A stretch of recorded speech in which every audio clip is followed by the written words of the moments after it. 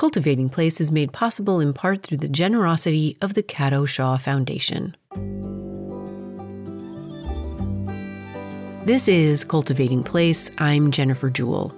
May Sarton was a prolific 20th century writer known for her poetry, journals, and novels detailing the emotional complexities of the heart and mind. Sarton was an avid gardener, which served as a source of physical engagement, mental therapy, and beauty in her life. Sarton's best-known works describe universally compelling and frustrating themes of love, friendship, and the search for self-knowledge and inner peace. Sarton wrote about the complications of our interior lives and the socio-political constraints on them in a way that no one was doing at the time. From her starkly honest examinations of her own battles with and enrichment by depression in Journal of a Solitude, to a full spectrum of physical love in Mrs. Stevens' Here's the Mermaids Singing. Sarton died in 1995, and for the last 22 years of her life, she lived, wrote, and gardened from a house called Wild Knoll on the southeast coast of Maine. Wild Knoll was the subject of her journal, The House by the Sea, and was owned by Sarton's friends, Mary Lee Smart and Beverly Hallam, and the house was situated on the property where both of these women lived. Before their deaths in 2013 and 2017, respectively, Hallam and Smart had laid the groundwork for their house and all of their land, including Wild Knoll, to become the Surf Point Artist-in-Residence program.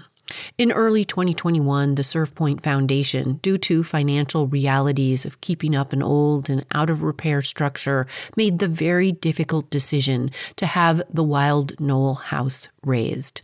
Which brings us to today's guest, Carly Glovinski. Carly is an artist focusing on work that explores the make-do, resourceful attitudes associated with domestic craft and a reverence for nature and the great outdoors. The elements of time and place are embedded in her work, measured by tides and seasonal flower blooms, and marked by labor and repetitive process, which sounds like gardening to me. In late spring of 2021, Carly became a resident at Surf Point, where the bare foundation of the former Wild Knoll home still stood, and the gardens around it still existed as overgrown but deeply evocative terrace plantings and beds. Later that same year, Carly, along with some help from the Surf Point Foundation and collaborating with regenerative farmer Acadia Tucker, started to re-establish the gardens using Sarton's The House by the Sea as a guide, including reimagining the footprint of Sarton's former home as color block flower beds themselves. Carly has described the project as a meditation on human connection to nature and a commentary on time, care, and persistence for an artist and nature itself. Carly joins us today to share her artistic and garden journey of reimagining May Sarton's house and garden by the sea. Carly, I am so excited to speak with you. Welcome to Cultivating Place. Thank you, Jennifer. I'm so happy to be here and excited too. So I've just introduced you, Carly, but I would love to have you reintroduce yourself specifically by telling us, who are you in relationship to plants right now? I would say at this very moment, plants for me as a visual artist are a real barometer of time and process for me. They've become a symbol of what that means and the ongoing change that happens in the course of life. They're a real compass for that for me right now. I love that description of both barometer and compass, because it not only takes the temperature right? And tells you the exact moment of conditions, but it also tells you where you're going. And I often, when I am speaking, talk about our gardens as moral and social contracts, but also wayfinders, like a compass, telling us who we are and where we are going. So I would like you to give a little background on how you right now are gardening in companionship with May Sarton. I should start by saying I did not know of May Sarton before I encountered the place where May Sarton lived and wrote for decades. The place is what drew me to the writer, and the writer is the thing that drew me back to the place.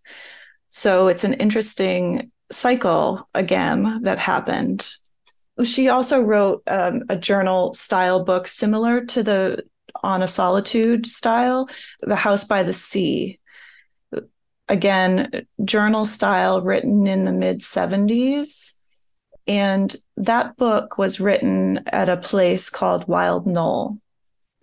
Wild Knoll was a property and house that sat on the edge of the Atlantic Ocean in York, Maine. And it was actually a house that May Sarton rented from to an artist and an avid art collector, curator, supporter named Mary Lee Smart. The artist was named Beverly Hallam. Those three women lived on this 50-acre property till the end of their lives, really. I mean, they lived there until their 80s, which I love thinking about, actually. And May Sarton was essentially their friend who was renting from them, but I like to think of her now as maybe the first artist in residence at what is now called the Surf Point Foundation. So probably in the 80s, Mary Lee and Beverly started establishing their house by the sea. Is a 6,000 square foot, very modernist building that has just the world's perfect art studio in it, among other many wonderful rooms. But they set about protecting the land they owned and putting it in conservation, and then turning the building into a residency program for artists after they had passed. So that was the birth of the Surf Point Foundation. This is also, I'm mentioning this part of the story too, because this is what brought me to this particular place in April of 2021. So during the pandemic, I was invited to be a resident at the Surf Point Foundation. And it was kind of a last minute invite. Another artist wasn't able to make it. So it was unplanned. Serendipity. I love it. I love it. Yeah. Yes, right. And I've kind of learned over the years that when things like this happen, you say yes and just kind of fall forward and go. And needless to say, I'm very happy I did. But I arrived at this place just totally awestruck. I mean, it is a gorgeous, wild piece of land that I didn't know existed, despite having grown up, within 30 minutes from where it is. And so I had gone there, like most artists do, with an open mind to restore and work and detach and just see what happens. But I did have some projects that I planned on working on when I was there.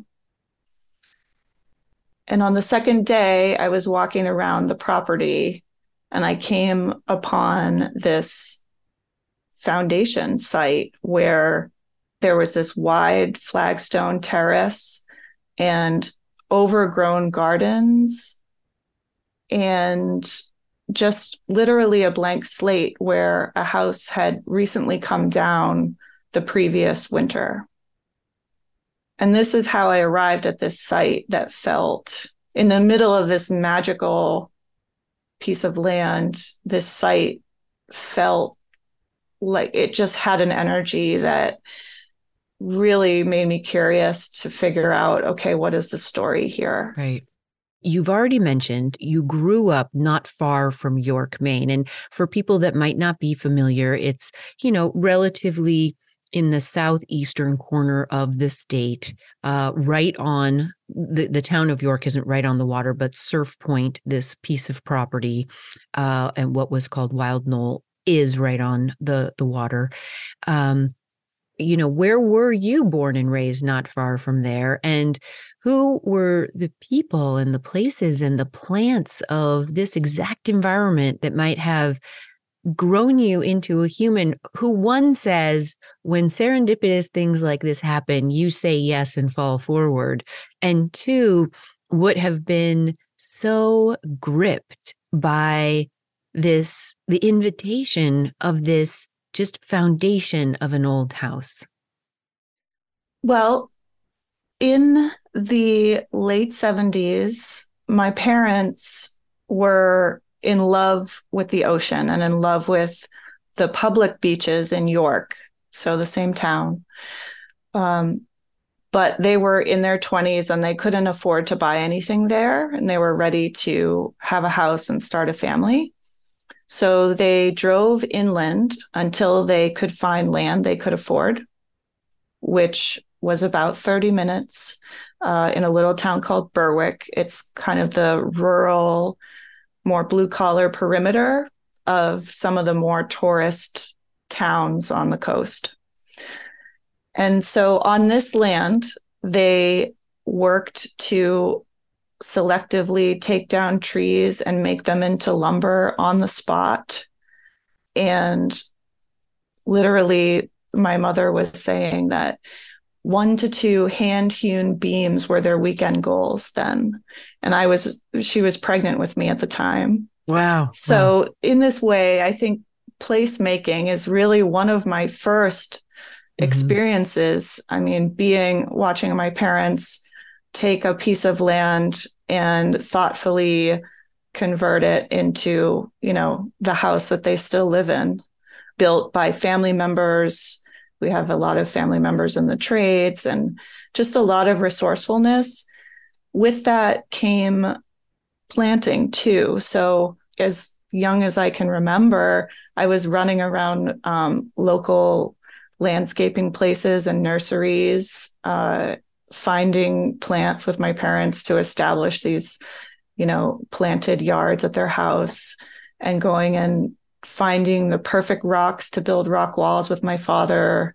That kind of engagement with the earth and placemaking was really a big part of my growing up.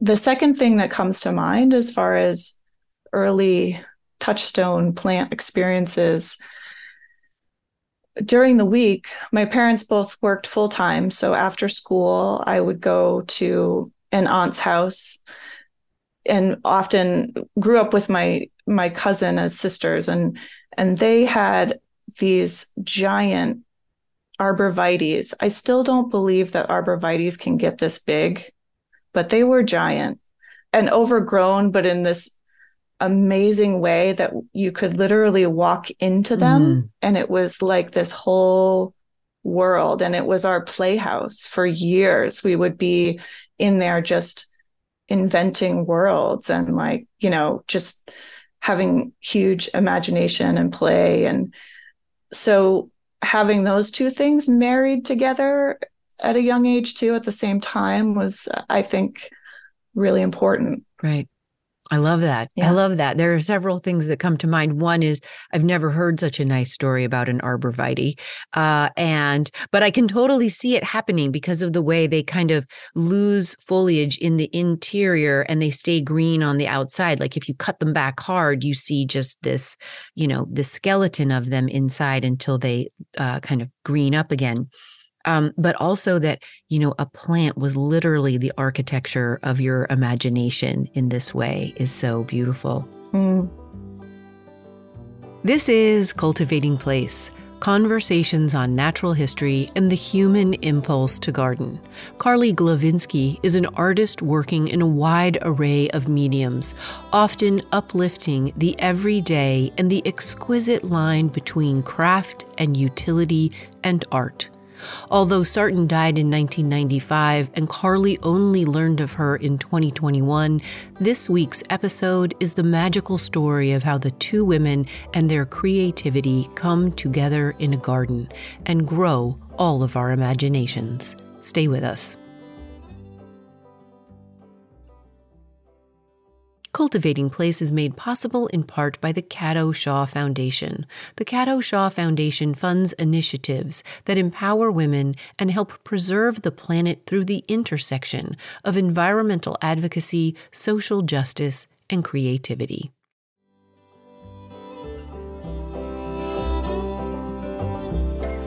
Hey, it's Jennifer. I am loving this theme of reimagining. Reimagining what gardens are, should be, can be. Gardens are, after all, reimaginings of their own, crafted and cared for and loved by people in their places, to grow their food, their beauty, their portal between the outside world and their interior lives. That line on either side of which we retreat from the world, or, on the other side, we enter and engage with the world. It is an entwinement that goes back to the very first of us, a dance between us and the land, starting in some way from seed, and in another way from a seed of thought in our own imaginations. Speaking of seeds, in this germinating seed of a brand new year, I'm headed back on the road and really looking forward to catching up with and meeting some of you. First up, I'm in Chicago to help launch the Chicago Botanic Gardens Super Seed Saturday on Saturday, January 20th. At 1 p.m., I will be speaking about the newest book, What We Sow, as the kickoff event for the annual seed swap there at the garden, happening from 2 to 4 p.m. in Bernstein Hall and Krebeel Gallery. Both events are free of charge, but you must register for the talk as space is limited. For more information and to register, head over to cultivatingplace.com/events. And don't forget to bring seeds to share and bring a good tote bag to take home the seeds you find. I can't wait to see you and share seed stories. Make sure to come by, introduce yourself, and say hello.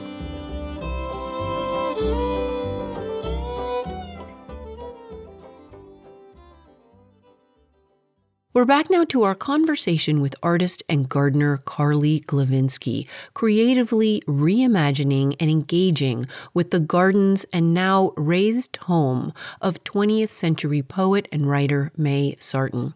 Sarton died in 1995, but the site of her last house and gardens, known as Wild Knoll, is part of Surf Point, a nonprofit organization that supports visual artists and art professionals with a year-round Artists in Residence program on the coast of York, Maine. As we come back, Carly is describing more about her own journey to art and how she came to find herself standing in May Sarton's house and garden for the first time. My family never had took much of an interest in, the art world, certainly, or art museums. I don't even think I went into an art museum until I was in college. I don't think I was even aware that you could be an artist, like that was a Right. formal thing you could be, until the end of high school, maybe. And once I realized that that was a thing to be, I immediately wanted to be in art school. I was always making drawings and making things when I was young. I guess I just never labeled it. And I think I still do that as an artist. I'm very interested in working with many materials, whether they be, high end, low end, playing with ideas about what is the separation between craft and fine art, and can I make work across painting and sculpture, and now can a work be living? I think I'm just willing to lead with the curiosity and worry about the categories later in general. Yeah. Yeah. Would you have described, I mean, clearly your parents were gardeners, whether you use that word or not, you were modeled some relationship to planting and tending and caring for the plant lives around you. When you think about as you are evolving into the artist you will become, and of course, we are always evolving in these ways, did you have an impulse to garden? Were you gardening in your own life, in your own, as you separated from your parents and individuated the way we're all supposed to do? Did you take on gardening as part of your life? Nothing overly serious. It's always been, for me, just kind of like a therapeutic hobby type of pursuit. Where we live, we have very little land. So I have to be very creative with gardening on the porch and in containers and all of those things. I would say I've easily maxed out my plants per foot at our house probably years ago. But yeah, I've been that way. Taking an interest in it formally has never happened for me. It's always just been kind of this joyful hobby, I guess. I love this because you just described in garden terms, right? That exact line you are interrogating and exploring in the quote unquote art world, like the line between craft and fine art, the line between maxing out your property with plants in pots and containers and on your porch, and yet not like really struggling to call yourself a gardener. I love that. I actually don't love that. I want you to embrace the fact that you are a gardener, and that's a beautiful expression of it. And the difference between that and something more formal or academic is so slight as to really merely be a human conceit. That's it. It's just a structure that someone put in somewhere and is maybe not useful, really. But so be it. Fast forward now to what year was it that you found yourself falling forward towards Surf Point and this first residency that you were invited to? This was April. Oh, right. 2021. Yeah. Yep. Okay. Maybe describe what you had in mind originally when you first accepted that residency. What were you thinking you were going to be working on in that residency, Carly? And maybe you did, but then we'll take the story from there. Yeah. Yeah. So as someone that's always been working on multiple projects at once, I knew that sometimes where I'm going will dictate the project I want to work on. And in this case, I thought, oh, yes, this will be perfect to work on a project that I have called Canning the Sunset. Oh, yeah. Which is a project that began at the beginning of the pandemic when I started attending the sunset like an event. There's actually, on the way to my studio, my art studio, there's this just perfect pull off to get a sunset view. And during the pandemic, there wasn't many other events. So I started doing this. And I also was very interested in souvenirs. And at the same time, had actually taken a huge interest in the Shakers, which is another sort of offshoot of my upbringing. But I taught myself how to make these sand paintings in jars and called the work Canning the Sunset. So I would attend a sunset and then create this image of that in a recycled jar. We were also shopping. It was the pandemic, so we were shopping for family members, and I would ask them to keep their jars, and it was like this whole system. And I thought, okay, that'll be perfect for Surf Point, where you get this beautiful sunset. You know, the sunset is literally in the house at night. It's wild. So that's what I was going for. But then you take this fated, serendipitous walk around this beautiful property. And, you know, going back to the story of how May Sarton found herself here, she had been writing for years. She had been living in a sort of an old farmhouse style house on a town square inland in, I think it was New Hampshire, right? Yeah, Nelson, New Hampshire. Yeah. Nelson.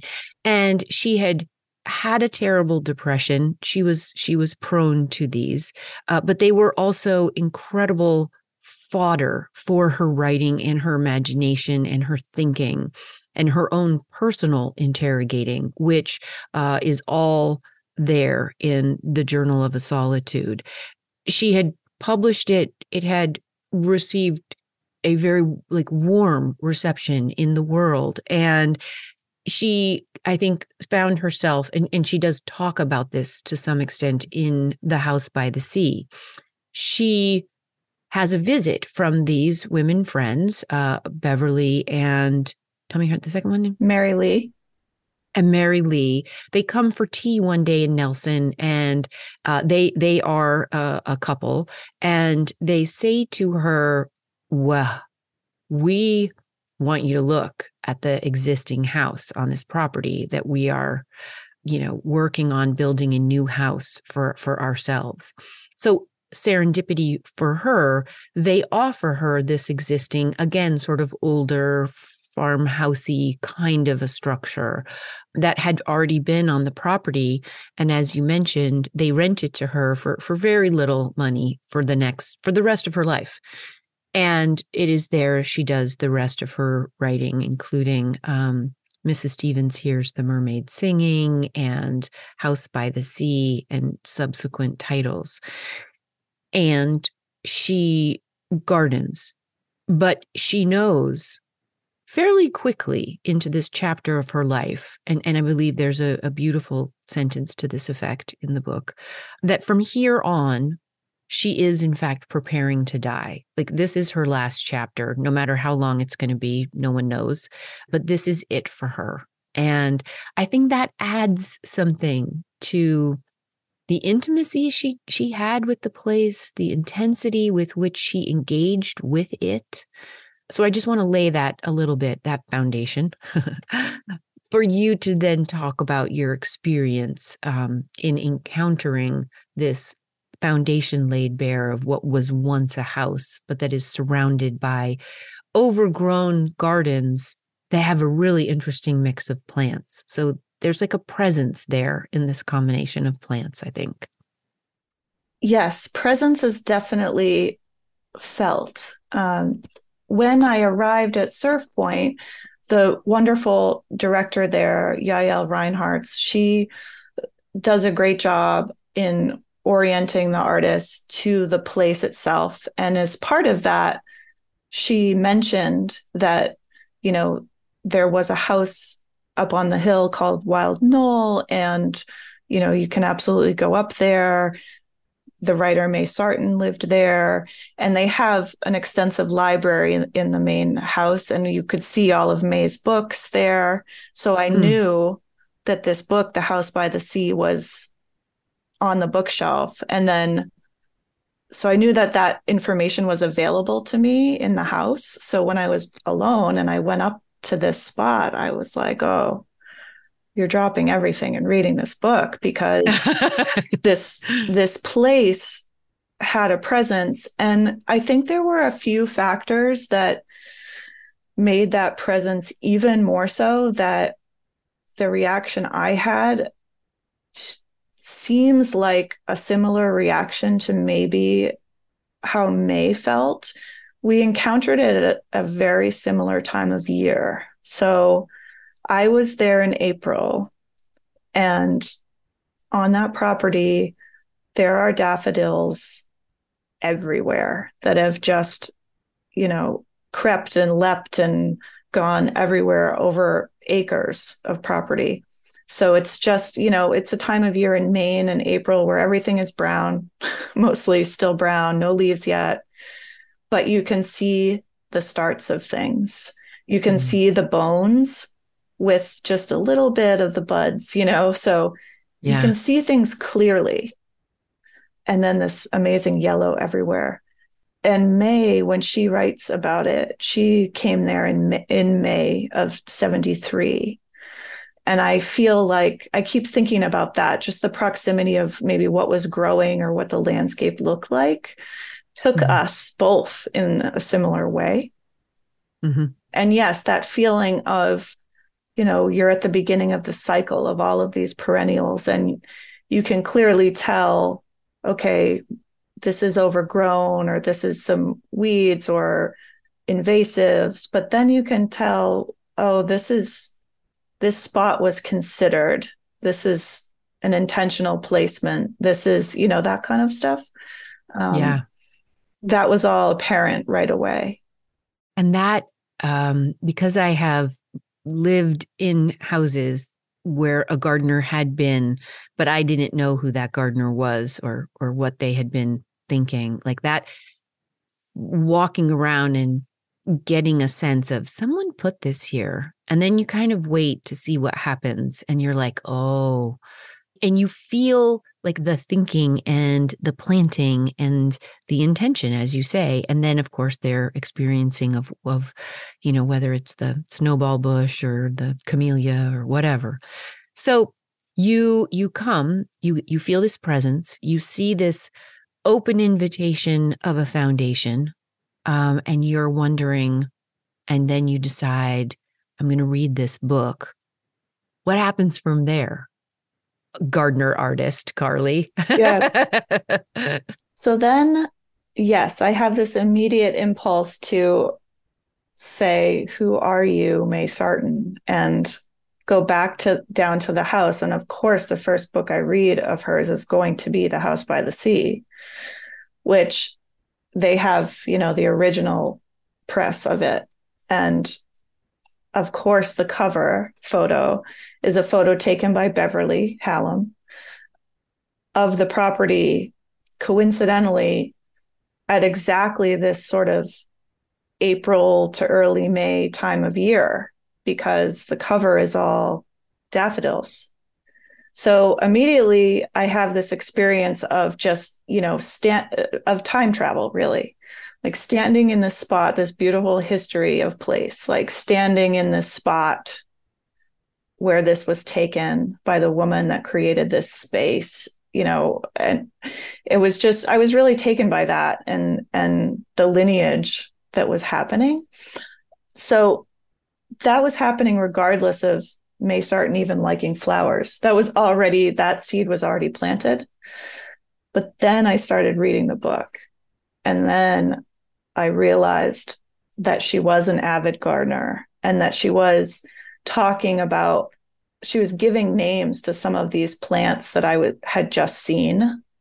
And then it started being much more powerful. And this wonderful thing happened where the whole project or the whole idea just happened. And that doesn't always work that way. Actually, if you're lucky, it works that way once in a while as an artist. But I thought, we need to put the house back as a garden. And when I mean put the house back, I mean literally the size of the house to the scale of the house, which is typical of my work, where there's some kind of specific rule base attached, a specific scale, something is determining parameters, So this is like a wonderful rule for me to establish this garden. It will be right where the house was. There was also some history in the town, some politics to navigate with the house.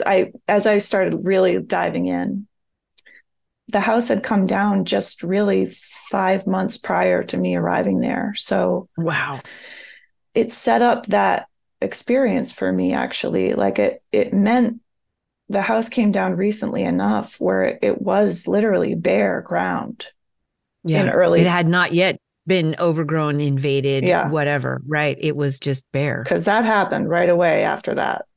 Right, Trust me. right. It always does. Right. We battled that. But yeah. So again, I keep thinking of it, the moment I arrived, the where we were in the season in early April allowed me to think clearly, to see it clearly before it grew up and became, what it was going to do, left on its own for a year. So you see the foundation, you read the book, and then you have this flash of inspiration of, I'm going to create a garden in the parameters of the house. I'm going to fill each room with different kinds of plants. And you're going to tell us more about that. But the whole idea came to you at once. That's pretty fun. And Yeah. so where do you go from there? And was color an aspect from that very first idea you had? I don't think color was there just yet, but okay, I know that I was immediately excited about, okay, I can put the 2-scale footprint of this house right back where it was, but as garden beds. That was there from the beginning. I loved the idea of making this living space, growing something new up through what was, the previous chapter, the previous history. Loved that idea. I also love the idea of doing that in concert with reestablishing what was already there. So the way this site laid out is there's where the house was, and then there's a big flagstone terrace that's maybe 10 feet wide, and 10 feet deep, I should say, and about 30 feet across. Yep. And in front of that, there's 2 built up stone garden beds. This is Cultivating Place. I'm Jennifer Jewell. We're speaking this week with artist and gardener Carly Glovinski, creatively reimagining the once upon a time house and garden of 20th century thinker, poet, novelist, critic, and personal journalist, as well as gardener, May Sarton. We'll be right back for more with Carly after a break. Stay with us.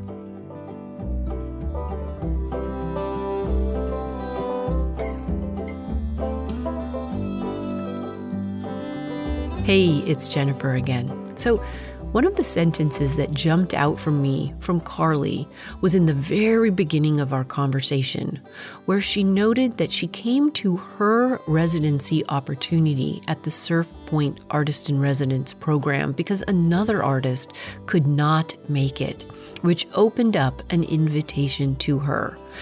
You all know how I feel about the very concept of invitation in our lives. They are all around us, waiting for us to read them and then commit to saying, yes, I will do this. Yes, I will attend. Yes, I am in.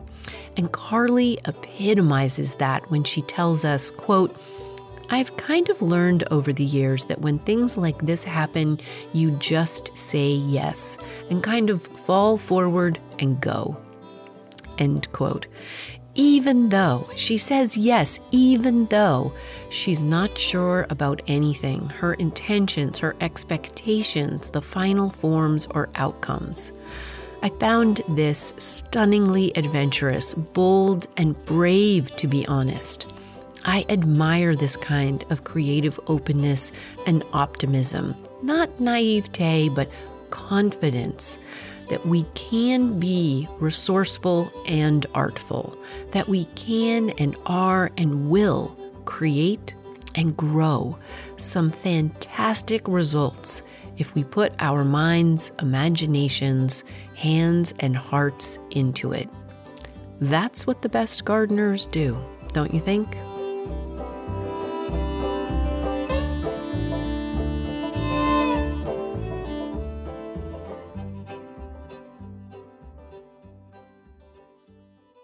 We're back now to our conversation with artist and gardener Carly Glovinski, creatively reimagining and engaging with the gardens and foundational home of 20th century poet and writer May Sarton. So you have this 30 by 60 footprint. You want to do the reimagine, the metamorphosis, as it were, of this space, as well as reestablish the beds. I should just add here that this is Saturday morning. I arrived on Thursday. All of a sudden, the residency is looking very, very different. Although the Canning the Sunset project did absolutely come to fruition and is absolutely gorgeous. But clearly we go on a side eddy here. Yeah. Yes, we fall forward into this. Well, again, there's just too much serendipity. As somebody that prides myself on being able to pay attention to things, this is just too much lining up. So yes, by Saturday afternoon, I was on the phone with the director, Yael, who I mentioned before. She had, she did a wonderful introduction, and then she leaves and goes home, and you're on your own. So I'm calling her up 2 days later saying, hey, can I just run this idea by you?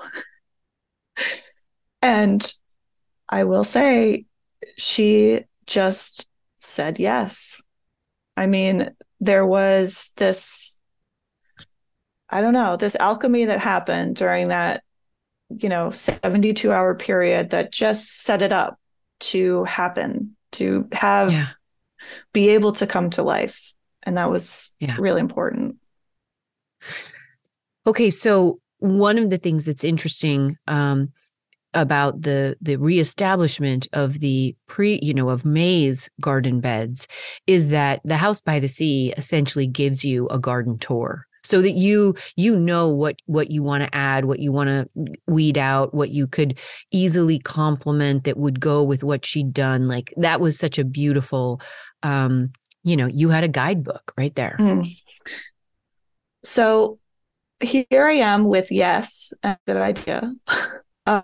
And I have to figure out how to be a gardener. Again, this is something that I do in my practice, where I will have an idea, and it often involves some process that I haven't done before. And I will do a period of self-learning or bring in people that I know or don't know to consult with and learn from them. I always say I'm like kind of a master of nothing, but I'm curious about everything. And I knew immediately, once this idea had formed, that I knew the perfect person that I could call and talk to about this without them thinking I was crazy. And it was the extremely talented and generous Acadia Tucker, who was the sister of a good friend of mine. And she had a whole career on the West Coast as a regenerative farmer. She has grown hops and seaweed and tested organic soils and written 3 books. And she's just prolific and in that world. And I knew that this would be the perfect person to call. And so I did, and I tasked her with helping me figure out what I was looking at in the terrace gardens, and to come up with those initial processes of how do we start to lay the groundwork for the larger garden. And ultimately, she would be the one that picked the initial plantings based on the variety of factors that we can go into that made the site actually very challenging. But that first spring and summer was all about just seeing what was going to come up, like the excitement about, we think we might know what's going to come up because we have this book as a guide, and just watching and fighting some of the invasive weeds. I'm still fighting mint 3 years later, but just the excitement of that deciding to just carefully tend. It was tending in this very different way because, things come up and you think, is that going to be a weed? Oh, maybe it's not. Maybe we'll leave it. Maybe we'll, Right. there's a lot of that. Oh, yeah. And of course, the house by the sea was just like her first two or 3 years on the site, and she was there for many more years. So like what she added later, and I know you did research into her papers that are held at is it at the University of Maine Library?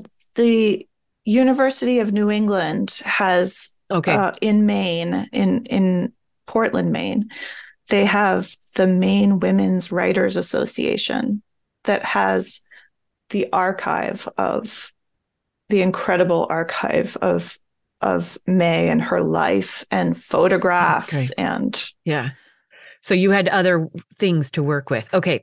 it relied on the expertise of Acadia, her knowledge of plants, and then became bigger than me quite quickly. I mean, I was going once every 2 weeks to weed, which was like not enough at all. Mm-hmm. And Mm-hmm. trying to explain the project and plan for it with the board of Surf Point, but still letting it fully form. And so we ultimately decided to just tend it and watch what it was going to grow for that first Mm-hmm. year while we planned the larger garden.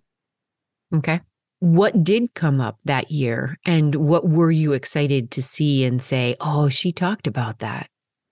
So the real big one was the peonies. Yeah. Yeah. They were also really easily identified in the garden as existing, but she talks about them a lot. And I mean, peonies as a flower are drama anyway, So So true. and if they come up in the wrong week, they're ruined. So it's like you wait with bated breath for these peonies to happen. Um, so we were really excited about that. We were also thinking that we would see a lot of phlox because she does talk about that a lot. As we started uncovering things, though, so I literally had this experience of taking this overgrown, a lot of things were overgrown with bittersweet, other climbers. I was just freeing things constantly. And I took this whole just handful of weeds off, and there was a peony the size of a cabbage just in full bloom underneath all of this stuff. And, Wow. Oh, that's so great. like all these crazy discoveries kept happening. Right. And ultimately, there are beautiful iris. There's some wild rose. Yeah. I'm forgetting everything that I saw when I was able to be there with you. So right away, without much help, there's lots of columbine, Oh lots yeah. of wild geranium, actually. Mm-hmm. There's some mullein on the site, trillium, a lot of iris. So like 5 different colors of iris, really beautiful. Of course, the peonies, some more sedums and stonecrop because Mm-hmm. it is Yep. a rock wall, and there's beautiful ivy happening. What else? Invasive list would be the crazy, Also long. also long. Yes. Uh, Right. mint was just everywhere. A few different kinds of mint. And do we think that was planted by May for use in the house, or did it just I have a any idea? feeling it escaped, Yeah. but knowing what I know now about the wildlife friends in the Yeah. area, it could have been intentional at first to have it maybe in pots all around, just Yeah. as a natural deterrent. Yeah, interesting. Okay. All right. So these come up. You're like getting to know the site, getting to know the soil, getting to know May Sarton, getting to know her plants. How is the planning going for the gardened house? Planning is going pretty good. At this point, I'm also realizing that I've gotten myself into a quite large project, but that's okay. This is when you start attaching terms like labor of love to it, you know? Yes, yes. But at this point, I've come to decide that I want each room in the house. So we had access to the floor plan, the original architect floor plan. Oh, nice. Yeah. So that's what we used to measure against and scale and all of that. But I decided that in order to also make a delineation between rooms and space in the house, that I would like to have a color theme for each room and sort of organize things around that. At this point, it was just a major benefit if we could organize bloom times too. Mm-hmm. So that you had something in bloom in that color in that room across the year. Yes. So Okay. This is the Rubik's Cube that I gave Acadia. And we know, I should also say, the other major hurdles of the site is that it's quite wild there, meaning even driving there, it's normal to see 3 or 4 deer, to see groundhogs, to see, all of these friends. So we were looking for mostly perennials that had some kind of, were maybe off-putting to some of the local wildlife. Right. There was also no running water at the site.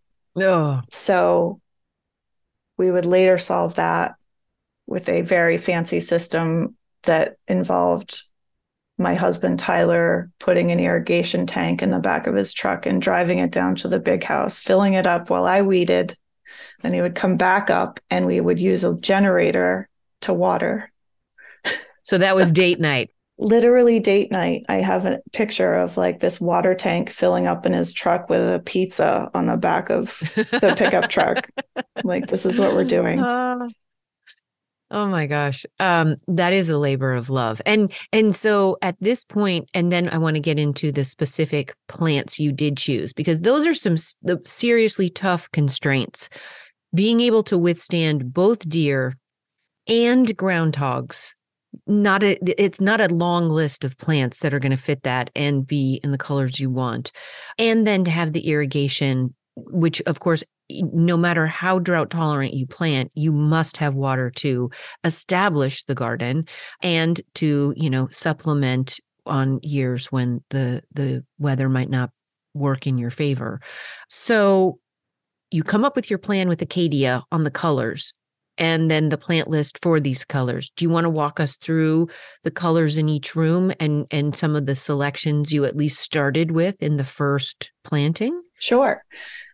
So we had a white blooming room, which consisted of things like a white flowering nepeta, Shasta daisies, a stilby. Then we had a pink blooming room, which originally started off with phlox, which didn't stand a chance with groundhogs, to be continued. Then some dianthus in the pink room, bee balm, some echinacea. Then the orange room originally had butterfly weed, some Heliopsis, the false sunflower, lots of marigolds I added to that. Eventually it would have some tiger lilies and calendula and some cosmos in the second year. In the yellow room, there was daylilies, rudbeckia, again, just total devastation, rudbeckia, yellow yarrow, some evening primrose, and this year, snapdragons. Did those overwinter for you or no? No. Okay, yeah. So you have a mix of annuals and perennials at this point, and now you're just playing a testing game of who's going to eat what's going to thrive, what's going to survive, what's going to reseed, all of these things. Wow. Yeah. Okay, so wait, let me go back. We have white We have pink. We have orange. We have yellow. Do we have purple? We've got purple and blue. So the little Okay. bathroom is blue. That's right. Okay. And that is sea holly, which I love, and delphinium.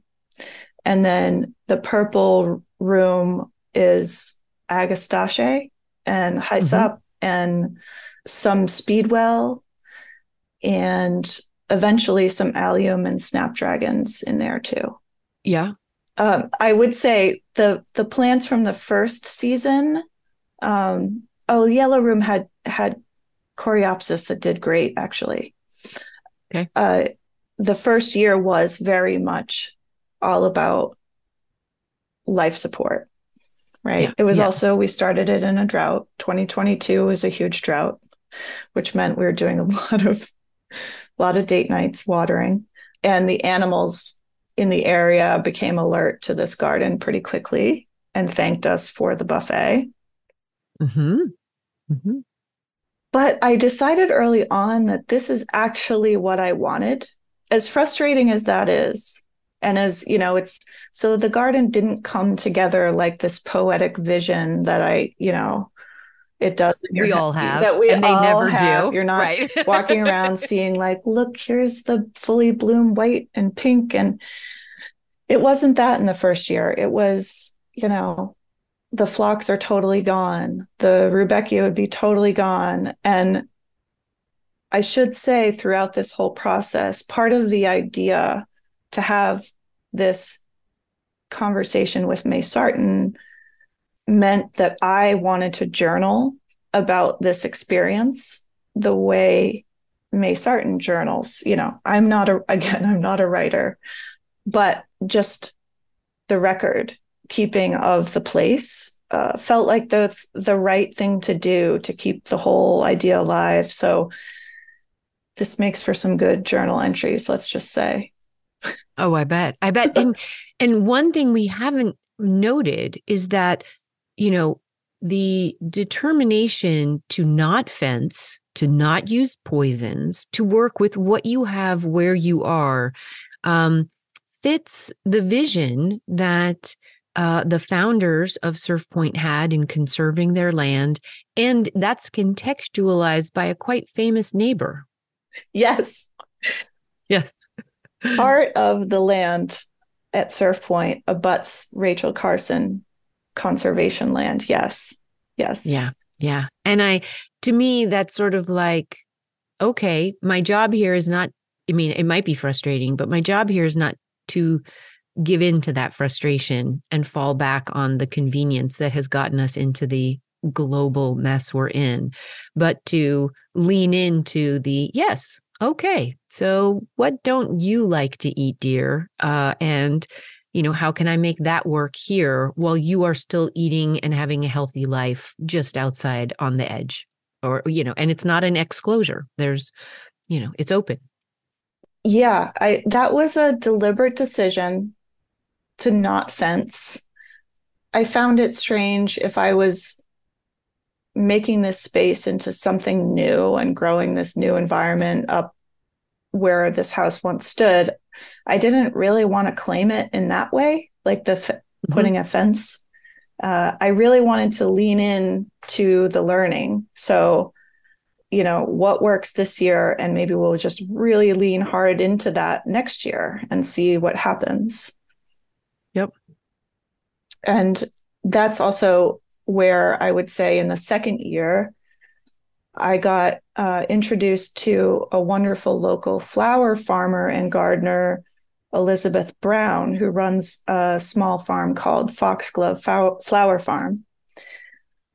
She was a wonderful source of more plant knowledge, especially with adding some annuals in that were animal resistant, and the idea of planting them together or next to and around things that may get eaten. And that was brilliant.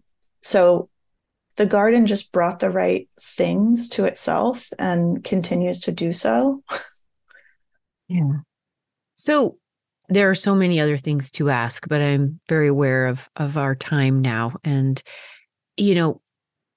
when you look back at these now full 3 years, 21, 22, 23, and you think about all the lessons that you have learned in collaboration with the foundation and the funding support and the space support, with your collaboration with Acadia, with your many, I think you have a healthy handful of volunteers who support the work at this point, and never enough funding, but enough that you keep going. And the input of someone like Elizabeth, who in fact is who tipped me off to the existence of this super cool creative garden project around May Sarton's House by the Sea, which has been a favorite of mine. And May Sarton is a longtime touchstone in my life. What are your greatest hopes for maybe other artist residents experiencing this, for the energy you give and receive from this space, and for anyone listening to this story? Like, what is this manifestation offering up, if you will, or growing in this world, Carly? I think now I'm really interested in highlighting this inseparability of the natural and the social, the relationships between environment and community. For this specific place, I now see it as a stage. I don't feel like an author of this project anymore. I feel like its next progression is to be a stage for collaboration with other artists and makers and writers and choreographers and chefs who can interact with this space now as it is now, and carry the history forward to make a new chapter. Any hopes about what May Sarton might think of this project? I think that May would approve. There's a quote in The House by the Sea that says that, where she says, "It's the land that's what drew me here, not the house." And so I think that spirit survives in this project. Yeah. If you had 5 plants, and you maybe live in your own house by the sea, and maybe they're a combination of your plants and May's plants, or what you might think May's plants would be. If you had 5 plants you wouldn't want to garden without after this experience with this really creative metamorphosis, what would those plants be, Carly? This one is tough. I think for sure I have to have nasturtiums. I'm in love with their leaves. They're edible, so I would survive. I also love their big fat seeds. Yeah, they're the little brain-like seeds. I love them too. Yes. Sea holly, I've fallen in love with that blue color. It's beautiful, but it's like, I don't know. It seems like it's going to be, hard exterior, but then it's like soft and quite lovely. Sedums, I'm in love with. Just always have been. Can't explain it. They're just beautiful. They're beautiful and tough and interesting texture Texture. Yeah. I think May would want a crabapple tree.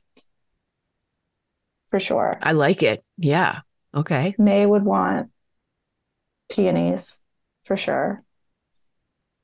And I think really the queen of that garden is the climbing hydrangea that is, I think, 60 years old at this point. Wow. Those would be May's choices. I would pick tomatoes as my vegetable. May would pick peas. Okay. I think together you have a beautiful garden. Yeah. Some food, some flowers, some architecture. I like it. I like it a lot. Thank you so much. I will share so much more about my visit to you with Elizabeth, and John was with me in Maine this last fall, and we will share lots of pictures. But I just so appreciate your big creativity and heart for what you have done in this space in May Sarton's house by the sea. It's really inspirational. Thank you so much. Thank you for letting me share. Carly Glovinski is an artist, maker, thinker, creator, and gardener based in York, Maine. Since 2021, Carly, working with the Surf Point Foundation and Artists in Residence program, and a collaborator and regenerative farmer, Acadia Tucker, has been reinvigorating the historic gardens of 20th century writer May Sarton. They have also been reimagining Sarton's final home, known as Wild Knoll, on the southeast coast of Maine, as a color-themed flower garden itself, growing from the footprint of the now razed house. As of fall 2023, Carly has hosted the first plant sale for and from the Wild Knoll Garden, and she has another scheduled in the spring of 2024. My conversation with Carly went well over the amount of time we have available for our on-air program. So for the full conversation, please make sure to listen to this week's podcast version of the program, a link to which you can find in this week's show notes, always published over at cultivatingplace.com under the podcast tab. The show notes will also give you much more information on the Wild Knoll Garden project and has many photographs of the garden, Carly and her gardening team, both past and present. And make sure to subscribe to the podcast so that you never miss a growing conversation. Join us again next week when we continue our theme of reimagining in conversation with Justin Luong, Assistant Professor of Rangeland Resources in the Department of Forestry, Fire, and Rangeland Management at Cal Poly Humboldt in Arcata, California. Listen in, that's next week right here. Cultivating Place is a co-production of North State Public Radio, a service of CAP Radio, licensed to Chico State Enterprises. Cultivating Place is made possible in part by listeners just like you through the support button at the top right-hand corner of every page at cultivatingplace.com. Cultivating Place is also made possible through the generosity of the Cato Shaw Foundation. The Cultivating Place team includes producer and engineer Matt Fiddler, tech and web support from Angel Haracha, weekly show transcripts by Doolist Transcription, and communications support from Ohio-based Deanna Newport and Matt Valiga. We're based on the traditional and present homelands of the Mechoopda Indian tribe of the Chico Rancheria. Original theme music is by Ma Muse, accompanied by Joe Craven and Sam Bevan. Until next week, enjoy the cultivation of your place. I'm Jennifer Jewell.